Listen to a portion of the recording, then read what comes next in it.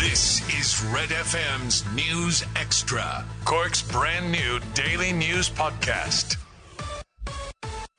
It's Friday lunchtime. I'm Jamie O'Hara with Red FM's Daily News Podcast. Trade union members protested outside the Cork City office of the Taoiseach this morning in an attempt to get him involved in talks about the privatisation of local employment services. Here's how Rory O'Hagan reported that story earlier today. The trade unions say that the move by the Department of Social Protection will not be successful and will lead to job losses and employment office closures. SIP2 says the Department of Social Protection has refused to engage in talks following a recommendation by the Workplace Relations Commission and are repeating their calls for the Taoiseach to get involved in the dispute. Speaking to Red FM News, Adrian Kane from SIP2 outlines why their members will be protesting outside the Taoiseach's office in Turner's Cross. The second tender that has come out will result in job losses. There's no two ways around that. We know that to be the case. That's what happened in the first scenario, and that's what will happen to a greater degree now. What is also very worrying, one of the largest contractors in the US establishing an office in Dublin with a view to submitting tenders for local employment services and amongst other services, no doubt. Red FM News has contacted the Department of Social Protection for a statement. A study has found that people have changed forever due to the pandemic. This is how we cover that story in our morning bulletins. 51% of people say they will live their lives differently post-COVID pandemic. A new survey of 1,000 people has found that a week on from the lifting of restrictions, 4 in 10 people say they'll be less inclined to shake hands or hug people in the future, while 3 in 10 will be less likely to use cash. And while 70% of respondents agreed with the lifting of restrictions, almost half say that they will continue to socially distance and wear face masks, even when it's not mandatory. Professor of Psychiatry at Trinity College Dublin, Brendan Kelly, believes that we are changed forever. This has been a huge event. It will hopefully be the biggest shared traumatic event of our generation, and this is going to leave marks, and some of them will be quite small, people being hesitant at handshakes or hesitant with hugging, but I think other shifts like the increased value on working from home and maybe the continued decline of cash, I think these might be a little more permanent and a little more lasting. Catch up on Cork with our new daily news podcast, Red FM News Extra. Starting with Gaelic games, and excitement is building ahead of tomorrow's AIB All-Ireland Club Football Championship semi-final. St Finbarr's take on Ulster champions Kilcoo, with that game set for O'Moore Park in Portlaoise. Speaking to Red FM Sport, Bar's goalkeeper John Kearns says winning the Munster title was a huge achievement, but they're not done yet. I suppose stepping on from 2018, look, we had the county in 2018, that was the monkey off the back at that stage after 33 years. To put another one on the board this year and to take another step forward in getting a Munster has been massive for the club. But look, we're looking forward to what Kilcoo will bring in an All-Ireland semi-final on Saturday. In tennis, Daniil Medvedev has advanced to the final of the Australian Open. The Russian beat Stefanos Tsitsipas 3-1. Medvedev will face Rafa Nadal in the decider at the Rod Laver Arena in Melbourne. The Spaniard overcame Matteo Berrettini by 3-1 earlier. In golf, South African Justin Harding leads on 11 under par on day 2 of the Dubai Desert Classic. He holds a 3-shot cushion on the field. Padraig Harrington is 4 under par after a second consecutive round of 70. Rory McIlroy was 4 under par for the tournament through 11 holes of his second round. Shane Lowry has fallen to 2 over. And finally in football, Liverpool are believed to be on the verge of signing Colombian winger Luis Diaz for a fee around €60 million, including add-ons. The 25-year-old has scored 16 goals for Porto this season, and he's made 31 appearances for Colombia. Get the Red FM News Extra podcast wherever you get your podcast or on redextra.ie.